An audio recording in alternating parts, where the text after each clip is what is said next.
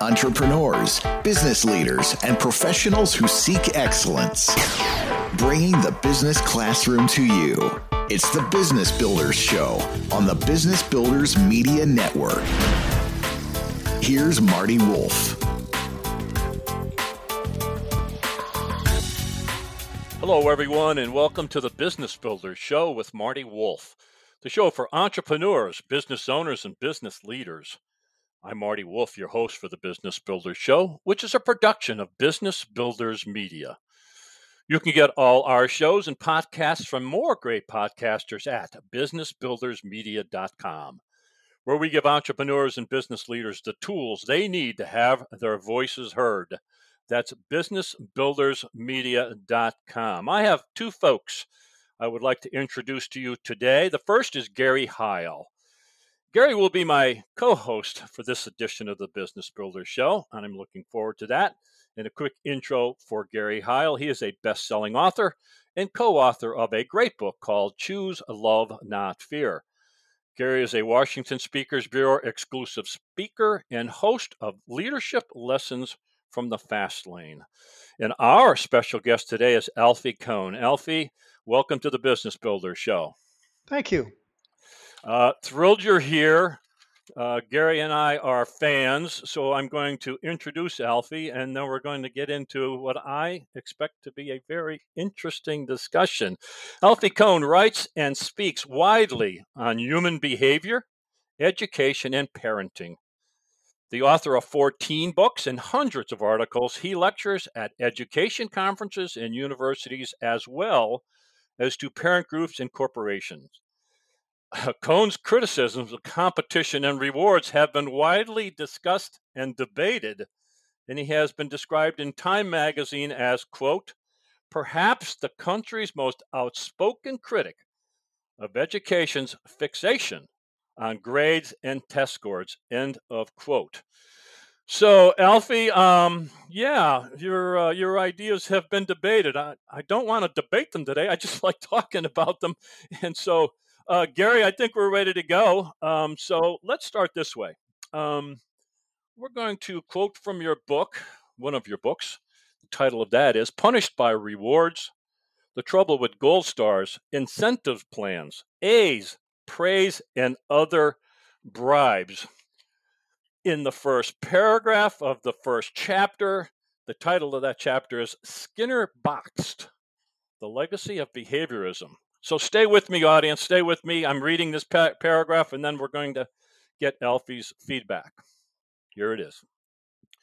There is a time to admire the grace and persuasive power of an influential idea, and there is a time to fear its hold over us. The time to worry is when the idea is so widely shared that we no longer even notice it, when it is so deeply rooted that it feels to us like plain common sense. At the point where objections are not answered anymore because they are no longer even raised. We are not in control. We do not have the idea. It has us. First paragraph of that book, Alfie. Tell us about that. Is that it was obviously relevant when you wrote it? Is it still relevant today? Well, that sort of that's a very general statement about any idea that we've stopped noticing and criticizing and take for granted, not aware of it anymore, the way a fish is not really aware it's in water. I proceed in the remainder of that book to talk about one such idea, which I describe as pop behaviorism. And that is the idea that the way to motivate people is to dangle a goodie in front of them, to say to folks, in effect, do this and you'll get that. And I argue in that book that that has become the conventional wisdom in the workplace as well as in schools and families. And yes, it continues to be true, although it has taken different forms. There have been different nuances, but it continues to be the case, A, that most of us are pop behaviorists, Skinnerians, whether we acknowledge that or not, and B, that it doesn't make any sense. And in fact, a 25th anniversary edition of that book was released recently, which is a frightening Hmm. prospect because it must mean I wrote the book when I was in fourth grade. I can see no other explanation. When I released the 25th anniversary edition, I delved back into the research to look at what in the last couple of decades has been found. Um, and once again, it turns out to be the case that rewards like punishments are not just ineffective in the long run, but actively counterproductive. Hmm. Gary Heil, you're in the corporate world and you're in the education world. What would you respond or add to, or give us some additional insights, however you want to phrase that, about what Alfie just told us? Well, I think my attraction to Alfie's work and book started when he wrote No Contest and was in the Deming Library when I was a Baldrige examiner. But I think that even as the head of public compensation committees, when I would not try to quote Alfie, but try to, I guess, advocate for positions where bribes destroy intrinsic motivation, people would look at me like I had spinach in my teeth. Because, as Alfie said in the first paragraph of that book, we no longer question whether rewards have efficacy. We assume they do, and there's a legion of consultants and compensation consultants that agree with that. My question really around this is not whether Alfie's right or not. I believe he's right. I believe the research shows he's right. I think his books are deep in the research for years and years that demonstrate that rewards can be and usually are counterproductive to intrinsic motivation. The question for me, largely, Alfie, is why. I mean, when you wrote it, it wasn't a new idea. Maslow and McGregor debated the same issue across Boston in the mid 1950s. And Dan Pinks made a living after writing Drive, trying to take some parts of that research and show that, behavior modification is not a theory of human motivation. But still, after the brilliance of your books and Maslow and McGregor's legacy and Dan Pink's fame these days, still, the major theory of motivation, when people get behind closed doors and you ask them, how are people motivated? What you call pop behaviorism still seems to be the norm. And the question is why? Because I think until we can understand why it continues to be perpetuated, I don't think we can change it. Yes, I agree with that. But let's take a step back, perhaps, just in case any of your listeners aren't familiar with the motivational theory here. And I don't mean the roots of humanistic theory and critique of management of Maslow and Douglas McGregor. I mean specific with respect to motivational psychology. So I think, and this also serves to answer your question about why it's so hard to uproot or dislodge something that really makes no sense, according to both good theory and research. And that's because we have, most of us, in our minds, a kind of common sense, unquestioned view of motivation, that it exists as a single entity. It's a bunch of stuff you can have that can go up or down as if it's on a hydraulic lift. You can have more of this stuff called motivation or less of this stuff. And most managers, like teachers and parents, want the people with less power, over whom they have some control, to have more of this stuff called motivation. And so they typically resort to what comes easiest, which is some version of a bribe or a threat. Either do this, or here's what I'm going to do to you to make you suffer, or do this and you'll get that. And I think it's important to point out here, to emphasize that rewards and punishments are not opposites. They're just two sides of the same coin. And that coin doesn't buy very much. But the reality is that there are different kinds of motivation, and the kind matters more than the amount. I don't care how motivated your employees are.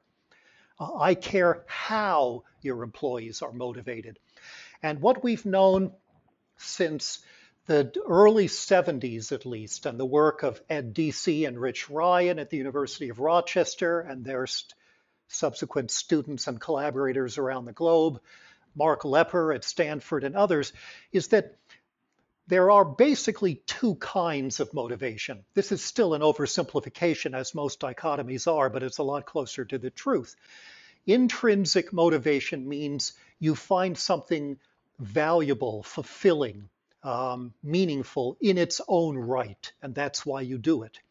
Extrinsic motivation, by contrast, means you are doing it because of something outside of or extrinsic to the task, like getting a reward for doing it. Now, it's not just true that intrinsic and extrinsic motivation are different, though they surely are. And it's not even just that intrinsic is superior in that it provides a deeper, richer, more enduring kind of motivation. People who really get a kick out of what they're doing are likely to do that task better and for longer than those who are doing it just to get a gold star or a bonus or a grade or whatever. While you were What's speaking, really Alfie, again, our guest is Alfie Kohn, Kohn. And while you were speaking, the words that you talk a lot about in all your work, I guess, but definitely in No Contest, is the idea of competition versus cooperation. And if we can go down that path a little bit, and I think that aligns with our discussion. Can we go down that path a little bit? Yes, except you cut me off right in the middle of the punchline here, I'm if I can sorry. just I'm finish I'm this sorry. thought.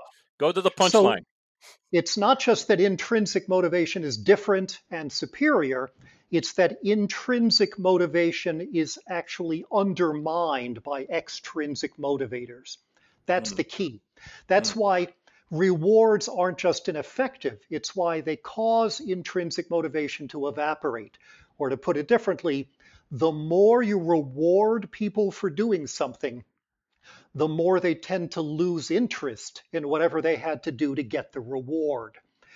As a result of that, the quality of most work or learning declines along with the intrinsic motivation. So the key here is to understand that there are different types of motivation, and the kind provided by any kind of extrinsic inducement, any kind of doggy biscuit in the workplace, the classroom, or whatever, is likely to have a detrimental effect on the intrinsic interest that turns out to lead to both joy and quality of work. Now, one of the most destructive forms of extrinsic motivation is the kind where I'm not just trying to do something so I get a goodie, but what's even worse than that is I'm trying to do something so I get a goodie that not everybody else can get. And thus, to speak to your question, competition is a uniquely toxic extrinsic motivator, which sets us against one another. It's bad enough to be rated, reduced to numerical terms, especially if that's going to determine the size of our paycheck. What's worse than being rated is being ranked against one's colleagues. Or to put it differently, what's worse than a reward is an award. An award is a reward that's been made artificially scarce. So if I get it, you probably can't. And there's a whole separate body of research showing that competition is uniquely counterproductive, particularly for tasks that require some degree of ingenuity or creativity and so on. Now, to come back to the earlier question that Gary's asking, if we know this, if the research has been around for decades, why are we still treating people like pets? Why is the average American corporation like a giant Skinner box with a parking lot? And why in the worst corporations do we actually have employees who are ranked against each other where if anything I get is set up in a zero-sum game, so you can't. So one answer to that is, the most charitable answer is a lot of people just don't know about this research.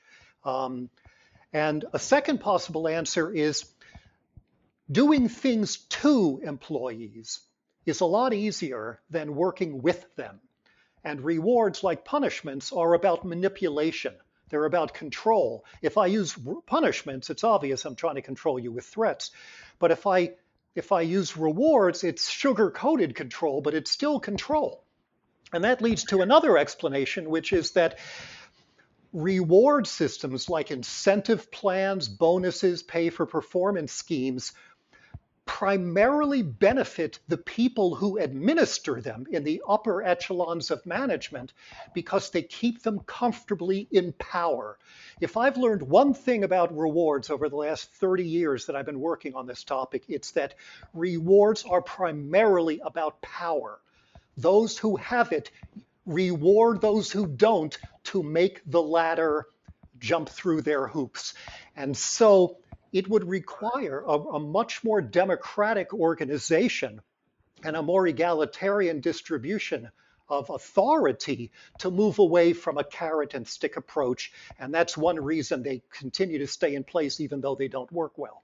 Well, one thing we know, Alfie, from the past 20 years of you having some devotees out there like me, is that if I stand up in front of a group of 1,000 managers and I preach a similar gospel, okay, and they're now aware, and they tell me they're aware, but still they don't change, one of those reasons goes out the window because they're all cognitively aware. I think the interesting thing that I've always wondered about your take on is that, although in the 70s, those guys were working on it, actually McGregor and Maslow had this really interesting debate. And Maslow was thinking about these terms before he died. And when he would talk to McGregor, who at first he didn't respect as much, but when he talked to McGregor, McGregor was saying that he thought that intrinsic motivation was underplayed because people just didn't believe that people would naturally seek responsibility and become intrinsically motivated at work. And he thought that we continued to treat them like pets with some behavioristic manipulation because we believe that they just weren't naturally motivated and need to be jump-started. Isn't there a view of the world that says that we just don't believe human beings are that good or altruistic at some point? Yeah, that was McGregor's great contribution, his theory X and theory Y. The idea that it's not just the use of incentive plans, but also surveillance, which of course now has taken on a dystopian high-tech aura to it. The extreme, specific, quantifiable top-down goals and objectives that are set down from the people with the power to those without.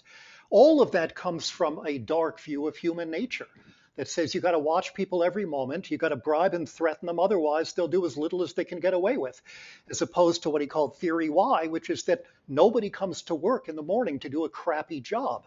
And if people are cutting corners, if they're getting away with as little as they can, the problem is not with the organism, not with human nature or the workers. The problem is with the structure imposed on the workers that quite logically lead people to do as little as they can get away with. As a matter of fact, Alfie, isn't it true that if I write a note about a teacher or a manager who has a highly structured environment in which people are held accountable, given specific goals, and held accountable for achieving those goals, and those goals are celebrated, that's one thing. And if I write a counter story that says that there is this teacher or coach or leader who really cares deeply and loves their team and gives them freedom to play and learn and be creative, if I take those two stories out, most of the research would show that the better leader of the two is going to be the one that's structured, that held people accountable, not the one that loved them into learning through fun. Well, you're saying people would assume that the first leader is better or more effective? Yes, would assume. I certainly don't believe it's true. But if you said, there's a bunch of research about creativity the same way, but it seems like people would go, see, that's a very structured, button-down leader, and this guy's a little naive out there, this lovey guy. Right, because you can always seem more sophisticated if you are more cynical and assume the worst about folks. But what's interesting is one line of research you may be familiar with that said when you ask people, when you ask managers, for example, what motivates you? What do you look for in a job? What gets your engines firing? They will typically say things like the chance to have some autonomy and make decisions about what I do every day. The chance to collaborate and be with other good people who stimulate my thinking, the chance to have different kinds of tasks so I'm not in a rut and I get to explore and learn new kinds of things. Uh, that goes way ahead of anything else. But then if you ask those managers, what do you think motivates your employees? They'll say, oh, money, you Yeah, know. So you've exactly. got, I think the numbers in that research are like 75% of the people will talk about intrinsic motivation, but it applies to them, and only about 12% of them think it applies to anybody else they work with. exactly. And part of that is self versus others, but a Yes. lot of it is powerful people versus less powerful people. And it gets to various, deeply rooted class bias issues and so on. Um, so people may well have this dark view of others, especially the unwashed masses, that they're not going to do anything. But in fact, those people are behaving quite rationally. As soon as you say, do this and you'll get that, you've set a ceiling where they have no interest in challenging themselves anymore. We see this with classroom research. In traditional schools that give students grades, the more salient the grade is, the more you emphasize the grade, the more students will pick the shortest book or the most familiar topic for a project. Not because they're lazy, not because they lack a growth mindset, but because, duh, the chances of my getting what you want me to get, an A, are higher if I'm doing something that's simple. And So, isn't it true, Alfie, that over time it changes the culture so dramatically? I walked in to do the lecture in a behavioral economics class at USD, and I didn't even hardly get in the class. And this woman stands and says, "Can I ask a question?" I said, "What?" And she says, "Is this going to be on the test?" right. I have no idea what the test is. I'm just a guest lecturer. You have to ask the professor over there. And See, I I said, would have "What?" treated that question as a teachable moment. Well, Now let's talk for let me 15 tell you what I minutes. let me tell you Yeah. what I did. And you tell me how I should have done it. What I did was I said to her, I said, "Well, what about learning?" She says, "I don't have time for learning." I said, "You're paying 60 grand a year and you don't have time for learning." She says, "No, my job is to come get grades to go to grad school." Yeah. And I said, "You spend 60 grades, just 60 grand a year just for the grades?" And she says, "Yes." And I'm like, there must be somebody else you could bribe less than 60 grand to get an A. But the idea being is I didn't even get into class as a guest lecturer before somebody's accosting me about the test and her grade. Is there Right. some point, Alfie, where we do this for so long that we don't long we as you said, we no longer see it anymore? I mean, I asked the professor at the end of the class, Alfie, I said, "Why don't you know, have I basically said truthfully, I said, have you read Alfie Cohen's book?" I said, I think he's right. I think grades inhibit learning. And the teacher goes, "I agree with you, but nobody at the school does. And I want to keep my job. And, and if you, then she goes, and if you didn't have grades, I don't think any of these kids would come to class." And I'm going, we're fighting a big battle. Yeah, but that can be a powerful indictment of the pedagogy and curriculum of the instructor who holds that to be true. If students wouldn't come, part of it is because they've been socialized, as I think is what you're getting at. But Mhm. but in many cases, if students wouldn't come to class without that is a mirror that we're holding up to the way we're teaching and what we're teaching, that says this is of so little intrinsic value to the students that it we are com- leading them to see it as just a means to an end.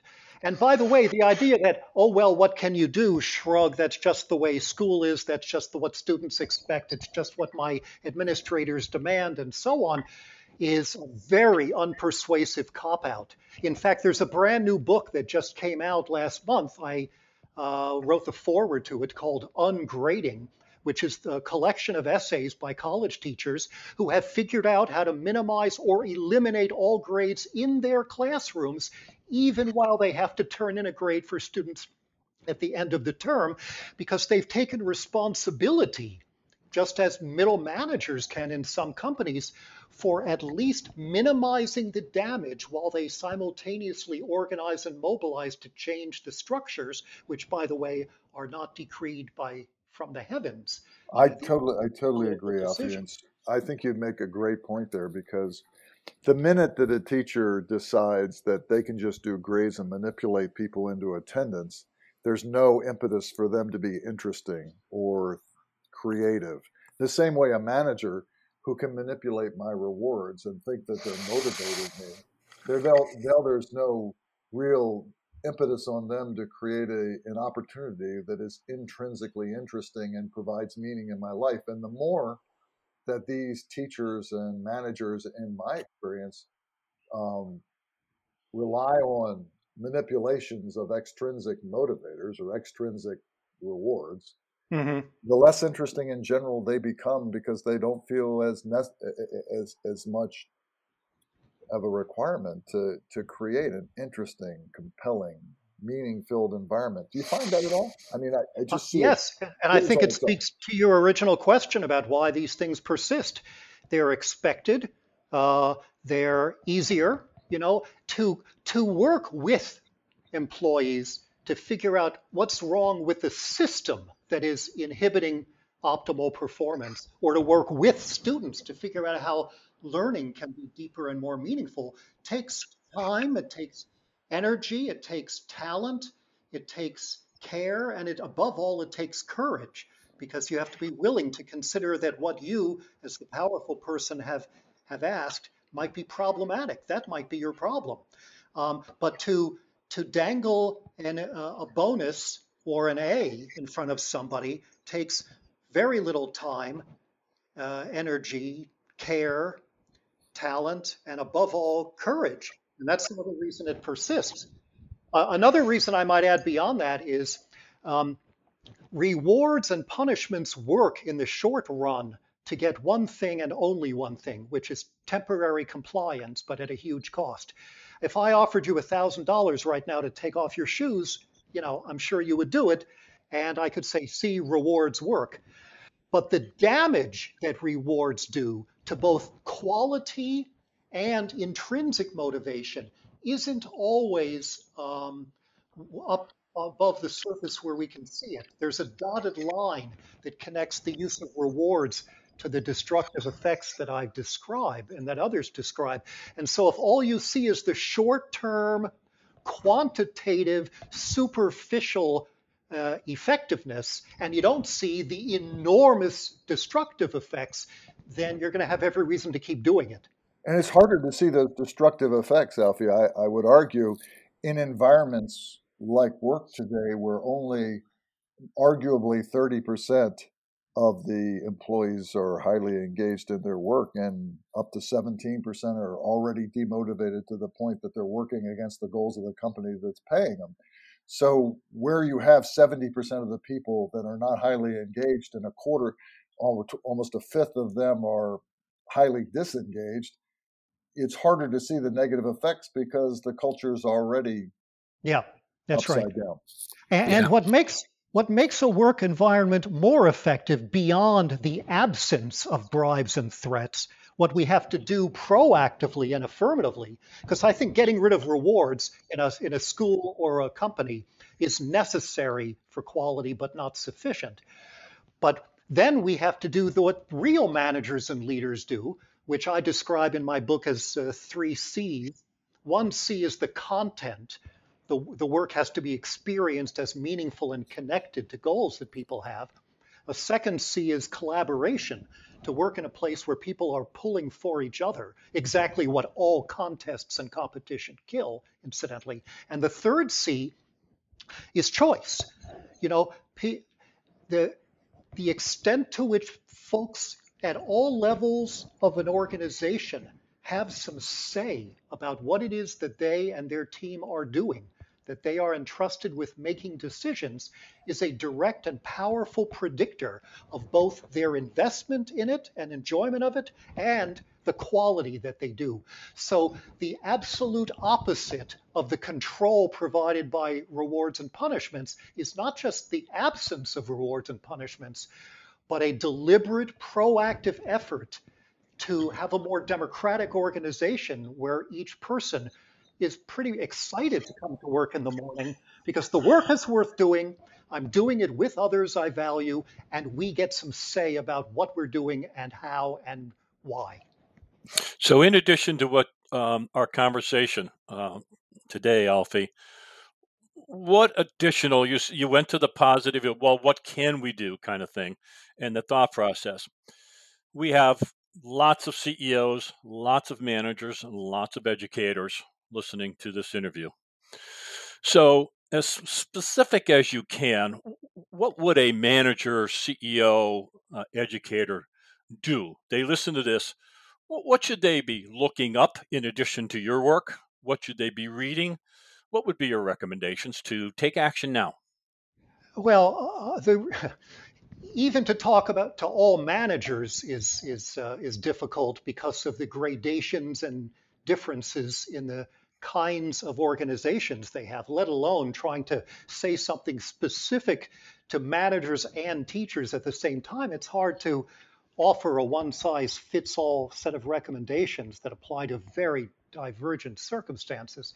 That's why I'm staying at the level of give people more say, make it more collaborative. Begin by looking at the research so that you're willing to challenge your premises as well as your practices, the things you assumed were true about human nature, as we discussed, about the nature of motivation, about what your long term goals are beyond just boosting the numbers for this coming quarter. And then when you look at the long term goals, what do you hope for? You begin to realize that the traditional status quo is actually making it harder. And then there's loads of resources on, my late friend Peter Schultes has a wonderful book called The Team Handbook that I recommend. He came out of the Deming tradition, and he talks about many of these same ideas from a slightly different perspective. Why we have to get rid of not only pay for performance, but annual performance reviews. And how that's really, as Peter Block said, the occasion on which you are reminded who owns you. That's the opposite of what people need to be more effective. So there are I would say if I had to summarize it in a good start for a manager or teacher in 4 words, it would be talk less, ask more. Do more eliciting of the experience of these folks and listen without getting defensive and huffy to what is wrong with the current situation and be willing to ask the radical questions. And I use radical in the original Latin sense of that word. Radical comes from the root meaning root. Um, so we're not just asking, how do we, this is what the behavioral economists do, is they just tweak the fundamental behaviorism that's baked into all neoclassical economics. So instead of asking, what kind of incentives and on what schedule should we provide them? Fire all those consultants and ask, why would we ever use any kind of incentive given that there is an inherent problem with the whole theory of motivation on which all such plans are based? Be willing to ask the deeper questions and to do some serious listening to all the folks to whom the status quo is done. So, be courageous. We've used that word several times. We need to wrap up, Gary Heil. Thank you for taking time to be with us. Anything you'd like to add, or one final question for Alfie? Well, I have a thought I'd like Alfie to comment on the last couple minutes, I think, are extremely interesting, especially around appraisals and stuff. One of the things that's pretty interesting about Alfie's work is he makes the comment that when you inhibit intrinsic motivation, you inhibit learning dramatically. In a world where nothing is the same year after year and where innovation is a currency that we need to seek, learning becomes this unquestionably more important capability for all of us, whether we call it learnability or learning organization or whatever buzzword people put on it. But these things like appraisals that Alfie's talking about inhibit learning, I believe, dramatically. I love his comment on that because if there's one way to undermine it, what's really clear about these extrinsic manipulations is that by undermining learning, they almost undermine everything that has to do with creating a different future tomorrow than exists today. Do you believe in that, Alfie, or no? Yeah, I do. I think that's why the use of rewards and sanctions are profoundly conservative, which gets back to my point. Maybe you've put it slightly differently, but if I understand you correctly, I think we're aligned here.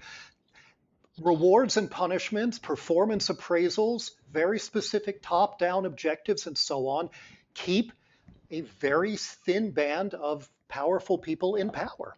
That's why it's so hard to rock that boat, and why they will claim they're just being realistic or under pressure from the market or from the board or whatever it is. These are rationalizations for a status quo where I'll do one more piece in Latin, even though I don't really speak Latin. My favorite question is always cui bono, Cuibono, which is basically a way of saying who benefits from this? Who benefits from incentive plans and bonuses for salespeople and contests that set people against each other? It's not the people on the bottom. It never is. And ultimately, it doesn't benefit the organization to the extent, as you rightly put it, it inhibits learning. And learning is not just something that makes life worth living. It's also something that makes organizations effective tomorrow. Mm. So our guest has been Alfie Kohn. You can go to his website. Correct me if I'm wrong, Alfie, but I believe it's alfiekohn.org. Is that correct? That's right, KOHN. Yeah, and so go to that. Go to the website. You can see all his work there. His available, the papers, the books, etc. Remarkable discussion, Alfie. Just thank you so much for your time. Gary Heil, thank you so much for your contribution to the Business Builder Show. This is going to make a difference. Thank you. Thanks for having me.